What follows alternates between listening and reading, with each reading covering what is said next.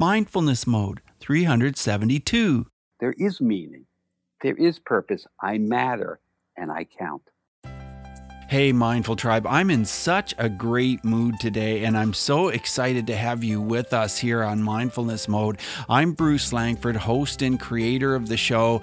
Great to have you with us, and if you're new, welcome. If you're a returning guest, thanks for subscribing, and I always appreciate everyone who subscribes because it helps the show so much, and also sharing the show out there makes a big difference as well, so thanks for that.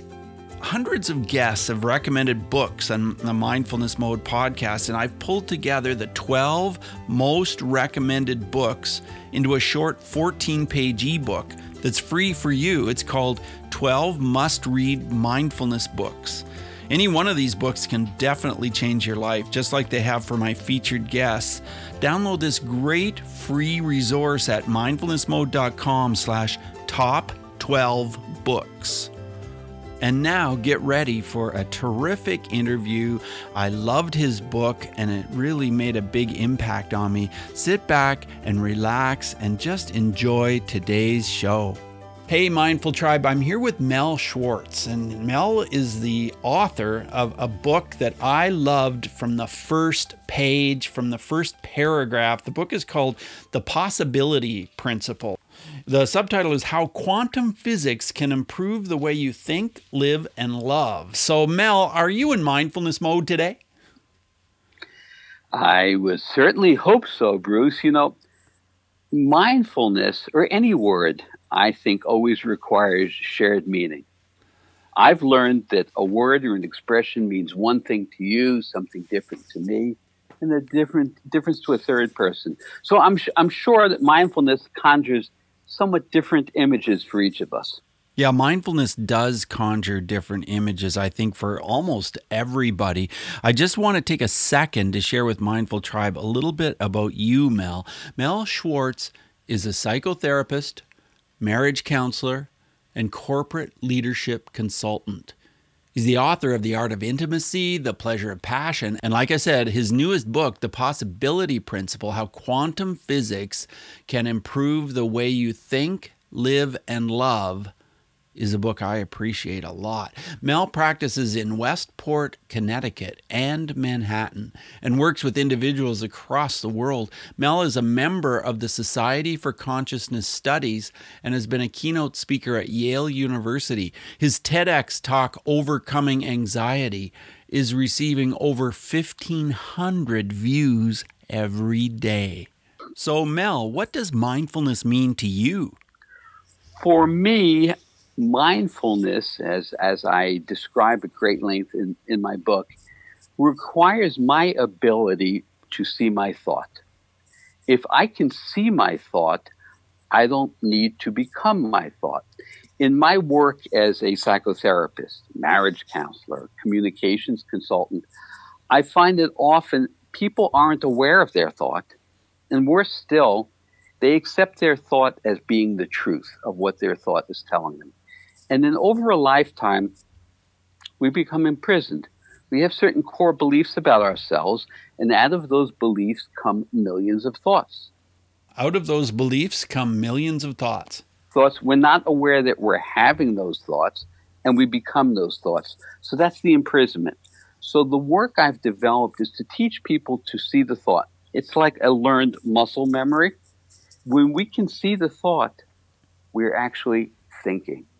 I derive a difference between having thoughts, noticing I'm having thoughts, and thinking. When I'm thinking, there's a me that is superior to all of the millions of thoughts I've had over a lifetime. So mindfulness for me, Bruce, is the ability to think.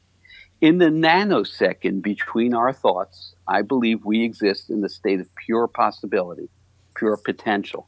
So why is it hard to change? Why do people find it hard to change? Because we keep summoning the same old thoughts. Thinking intervenes. New thinking allows us to capture new thoughts. Well, what does that have to do with quantum physics? Tell my audience. Okay. So firstly, I am not a scientist. I was an average student at best in science. Many years ago, I'm going through a personal crisis of my own, which I can share. I had recently divorced. My two young children ultimately came to live with me full time, but on a given weekend, they were with their mom. I went out for a bike ride on what I thought was going to be a beautiful morning, and I had an anxiety attack. It was my fear of the future and not knowing what it would bring. I turned the bike around and headed back home, and I absent-mindedly pulled a book off the shelf. It was called The Turning Point by a quantum physicist named Fritjof Capra. I noticed that within reading a few pages, I felt calm. My anxiety had retreated, and in fact, I felt inspired and connected to everything, myself and everyone, the universe. And nothing had changed outside of me. So I read of this new paradigm, this new worldview. Putting it simply, the principles of quantum physics are one, uncertainty. As a culture, we are trained to resist and avoid uncertainty. When we do that, it creates anxiety and fear because we can't know the future, but we feel we need to know it. This leads to what I call an epidemic of anxiety. I recently gave a TEDx talk called Overcoming Anxiety. It comes from shifting our position on this. If we embrace uncertainty, which is the rule of reality, then we get to ride the waves of change. Secondly, uncertainty equals possibility. If things aren't certain, why does that need to be a negative? We look at the word uncertain as a pejorative. Well, things are uncertain. Well, sometimes that's a good thing. A lot of times. I need to welcome in uncertainty, which opens possibility. So that's uncertainty of thought. It's uncertainty in a relationship.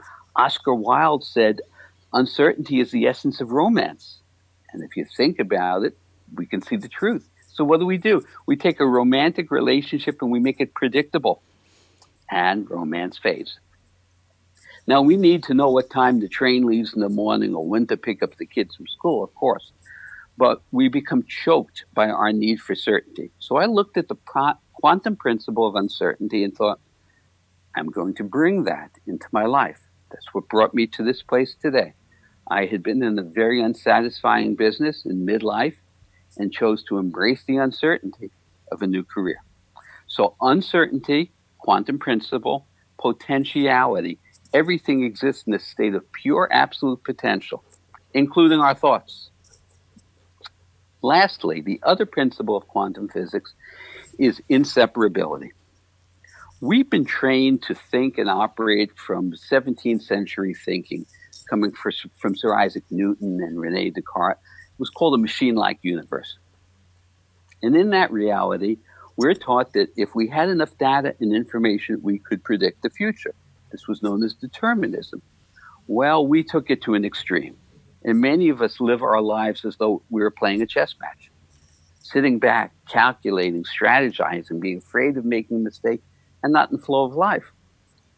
Quantum physics has revealed that in certain conditions, reality is thoroughly inseparable. It's one undivided whole, just like Eastern mystics and religions have always suggested. So here was this hard science, quantum physics, affirming inseparability. So I thought, what if I bring that into my life? Inseparability immediately presents empathy and compassion, because if you and I are part of the same whole, I want to care for you and understand and connect with you. It brings back connectivity. So I believe that the epidemics of anxiety and depression and malaise that Western culture and other cultures experience are due to living from the wrong game plan, the theme of separation, which leads to intense individualism and competition and creates disharmony in our relationships with others and with ourselves. So those are the principles: uncertainty, potentiality, what I call possibility, and inseparability. And when we adapt them and integrate them into our thinking, our communicating, our relationships, we shift from this stuck state of being into a process of becoming. Because reality looks like this unfolding perpetual reality making process. Only we left ourselves out of that because of living by this game plan of determinism. Mel, I want to go back to that day when you pulled the Turning Point off the shelf. I want to go back to your mind and what was happening inside your mind that day when you were having that anxiety attack. How did it feel? Well, having the anxiety attack at that moment was around my fear of uncertainty. What would my future look like? I was now, for the moment, alone. Not with my children, not part of an intact family. I felt a visceral fear. So absent-mindedly, and I suppose it was absent-minded, but there was a conscious awareness to pick that book. As I started to read it, it was almost as though I was experiencing an alchemy. There was a fundamental transformative shift I was noting, where there was a sense of wonder. Beyond curiosity, there was a feeling of awe, which is science was telling us that reality was nothing like what I imagined it to be, in a wonderful way. And so that insight, that defining moment for me, allowed me to discard my temporary fear about the triviality of my not knowing my future. And I began to realize that I could participate in the creating of that future instead of wondering from a distance what it would look like. It was as though I was handed a pen and a sheet of paper and I was going to get to write the script of my life. So cool. And how long did it take you till you felt like you were in that new place? Forever and an instant. Interesting answer. Okay. I've trained my mind not to create compartments and think in an either or way. I felt that way in an instant, and it's 25 years later, and I am still working with it and progressing with it. So I felt the relief and the excitement instantly. You see, defining moments, Bruce, we all experience insights. And insight's a temporary aha. The problem is we don't commit to the insight, and we let it go. I've always felt that when I have a powerful insight, I literally call time out to my life. And I think, my life is different now. And that's what I call a defining moment, where there's a willful intention. So what I did with those insights is I thought, well, I need to realign my belief system and my thinking to coalesce with what I'm learning about quantum physics, which I did. And it allowed me great progress in my life. Then the next step was, as a psychotherapist, I needed to create a therapy approach and methodology which was consistent with these quantum principles. I was no longer interested in diagnosis or objectivity because, in fact, from my new worldview, they don't exist. You see, if there is inseparability and everything's connected to everything else, then I'm not a part. So how could I possibly be objective? There is no objectivity. True. I think one of the reasons I loved your book so much is because you're not a quantum physicist. I think that's why it seemed to make it so easy to understand. Like, hey, this is not a complex concept. This is not a big deal. The book isn't a huge, 4-inch thick book. It's a very simple way that you've communicated your message. Have you always been a person that was able to communicate with others in such a clear way? I'm not certain. When I think back to my younger self, if I were able to do that, I'm not aware of it. So my instinct is that I probably always had the propensity to, but hadn't developed the skill. So the inclination was there, but until I was 40 years old, I was more or less a pretty regular guy. I was in business. Mm-hmm. I'll tell the viewers, I worked in the apparel industry in New York City. Right. A field you couldn't think of as more afar from what I do now. So this literally was a large chapter 2 diversion in my life a transformative process. And of course, making these steps along the way, I had to embrace uncertainty. If I hadn't, I would have succumbed to fear and never gotten to where I am. Of course. And as I was writing this book, I have a relative who is a rather renowned scientist, but he's a classical scientist, not into quantum physics. And he would butt heads with me. What are you talking about? And I say, I'm not professing to be a scientist. I'm just looking at what the science is saying and then saying, wow, how can we ignore that? We've been reading from the wrong book, living life from the wrong game plan. So, again, the malaise that we see in our lives and in our culture, the heartbreaking conflict in relationships, the depression, again, the anxiety.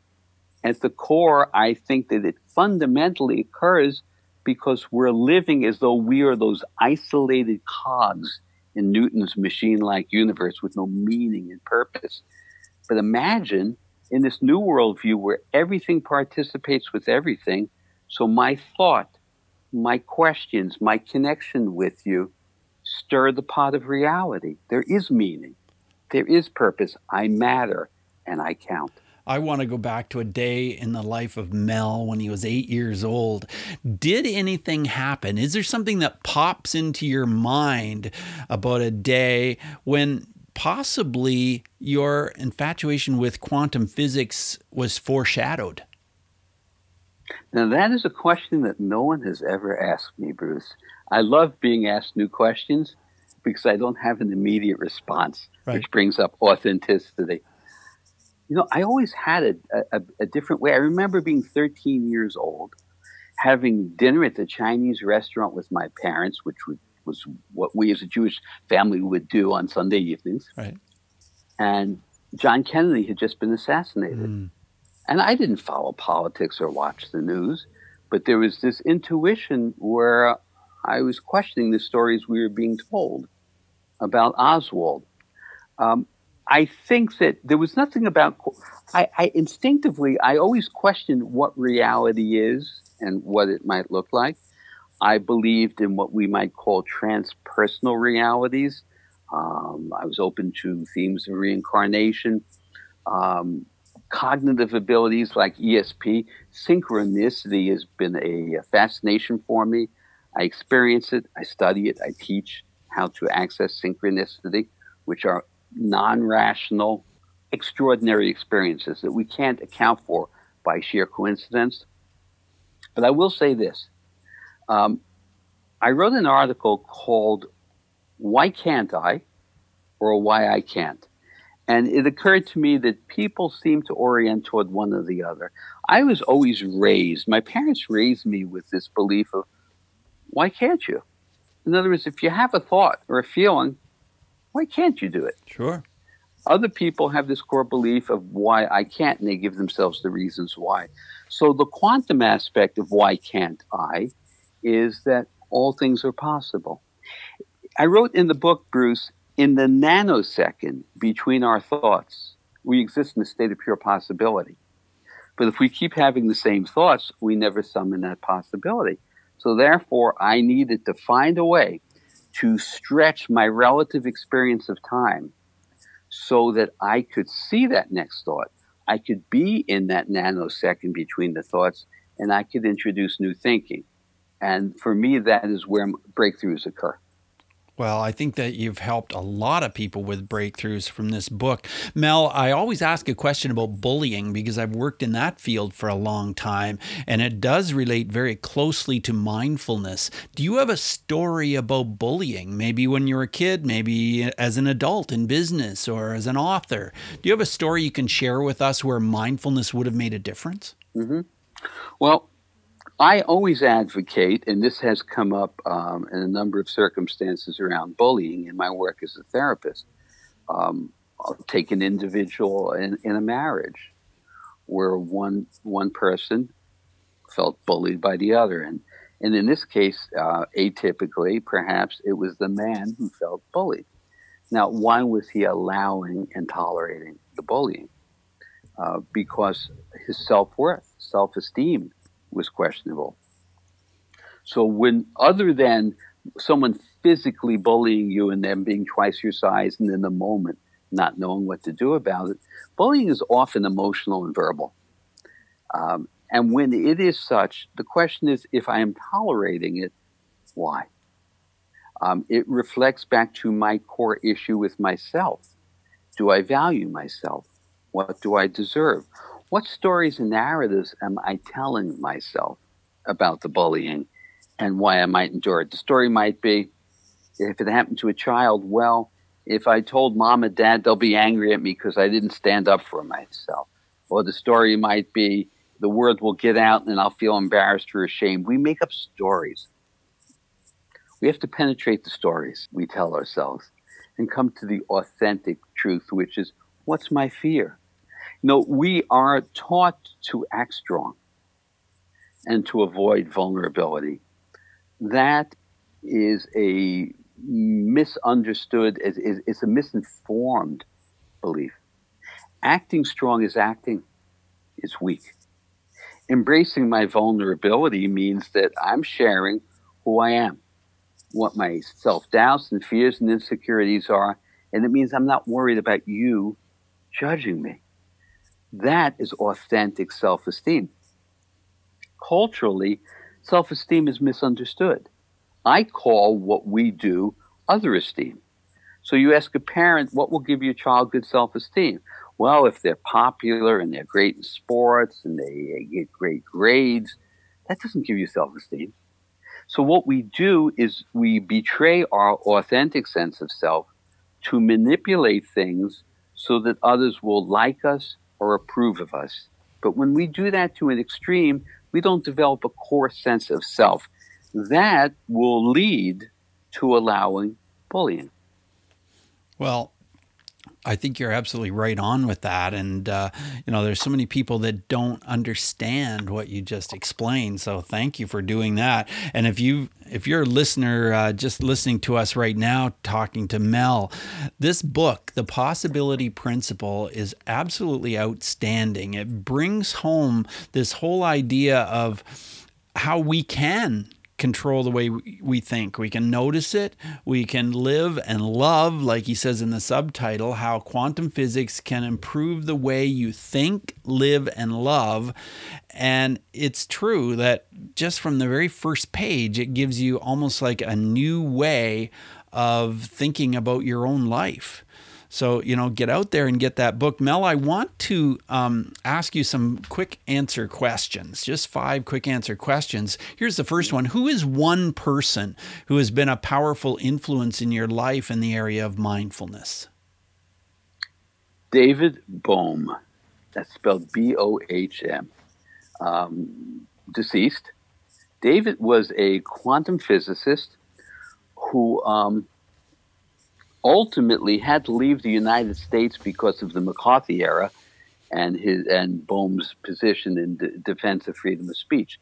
So Bohm was a Nobel laureate physicist, but he broke out of the camp of physics and did a lot of work on the nature of thought. He wrote a book with Krishnamurti, the Indian sage, about thought and mindfulness. And my coming to learn and appreciate Bohm's work on thought, what he called fragmented thought, allowed me to develop a platform from which I could then elaborate and add my work on top of his and develop my own style. So David Bohm comes to mind as a very singular person. Mel, how has mindfulness affected your emotions?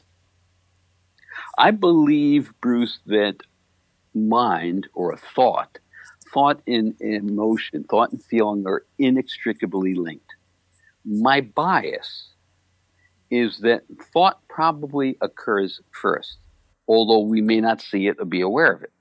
So I have learned that when I am in a particular mood, whether elevated or deflated, if I check in as to what was the last thought I had, I can find the thought that set up the feeling.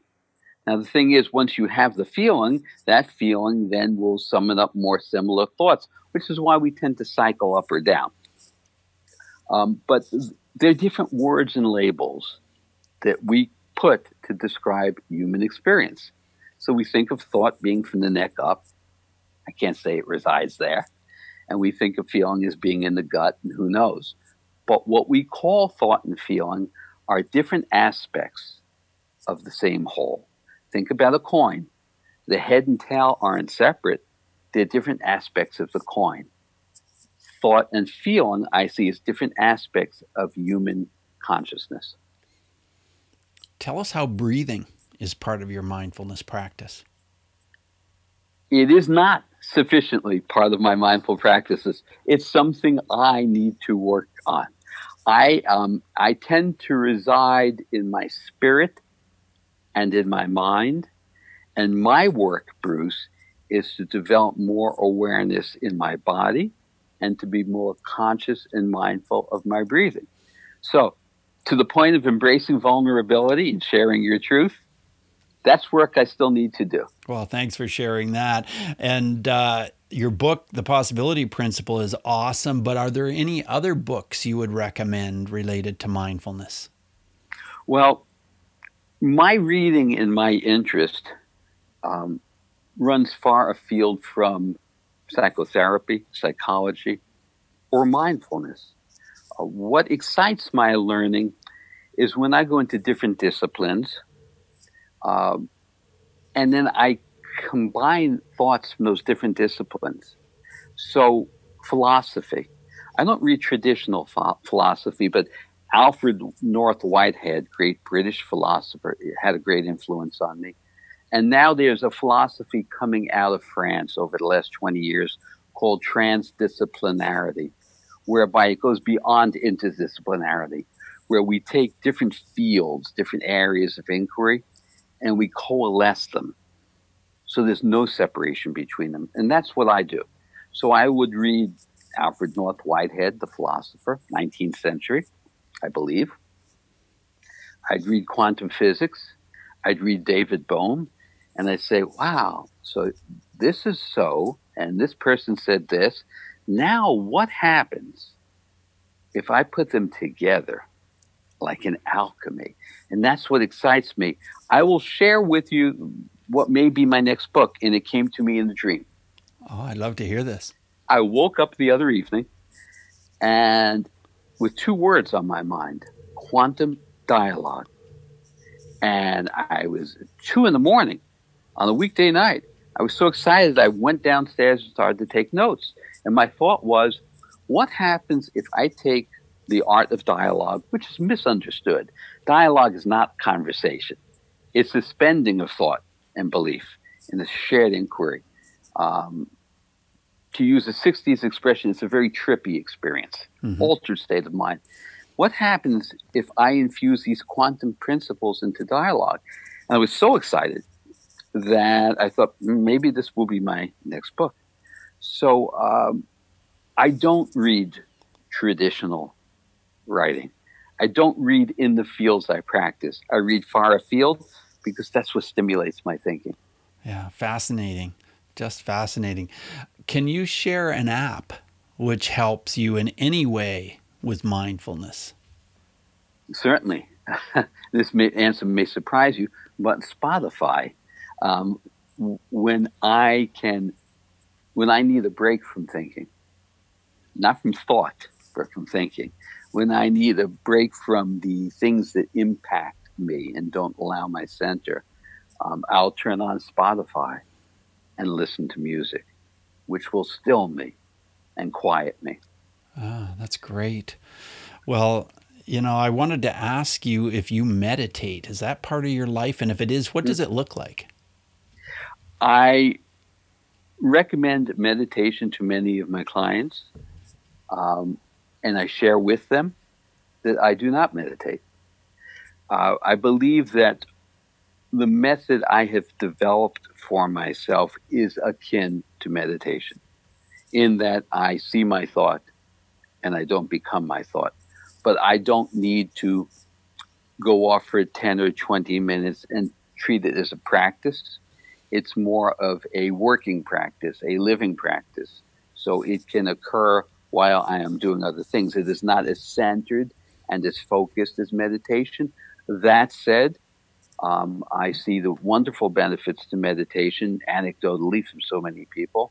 And I often recommend to my clients that they pursue TM, simply based upon the accolades I've heard from people who practice TM. Right. So it sounds like you might do your form of meditation while you're driving or waiting in line at the bank or anything like that. Am I right? I think that perhaps a significant amount of time I am in my I experience my meditative state, which is the awareness of my thought and the awareness of my feelings, which then allow me to not be reactive, but responsive. And it's a key to artful communication, to respond rather than react. Mel, I feel honored to have the chance to talk with you. I've totally enjoyed it today. And listeners, you can get the book, The Possibility Principle, on Amazon. And if you want to connect more with Mel and learn more about what he's doing, what he's up to, where is the best way for us to head, Mel? It would be to go to my website. That's melschwartz.com. I have a blog with over 100 articles. You can see my TEDx videos on overcoming anxiety, and you can reach out and contact me. But there is a wealth of data on that website. Well, there sure is. And the TEDx talks are fantastic as well. I've enjoyed them. And, I've been anticipating this day for quite a while because we had it scheduled earlier and that didn't happen. But it did happen today, and I'm so honored and thrilled. So thanks very much for being on Mindfulness Mode, Mel. Thank you so much for having me, Bruce. And my compliments to you. You're a wonderful interviewer. Thanks so much. All the best to you, and bye now. Bye, Bruce. Thanks so much for joining us today on Mindfulness Mode. For show notes for every episode, check out mindfulnessmode.com and type the guest's name or the episode number into the search bar. You can also go mindfulnessmode.com/ whatever episode number you like. If you've enjoyed this podcast, you could help us out by subscribing to Mindfulness Mode wherever you listen, whether it's on iTunes or Stitcher, Google Play, Spotify. So many places you can hear Mindfulness Mode. So hit subscribe and share, because that truly helps our show. And remember what I mentioned at the top of the show about the 12 must-read mindfulness books. Any one of these books can definitely change your life, just like they have for the featured guests I've had on my show. All of these books have been recommended. They're the 12 most recommended books on Mindfulness Mode. Download this free gift at mindfulnessmode.com/top12books. So remember, subscribing and sharing helps keep Mindfulness Mode on the air. Till next time, Mindful Tribe, use what we've learned today to reach new heights of calm, focus, and happiness. Stay in the mode.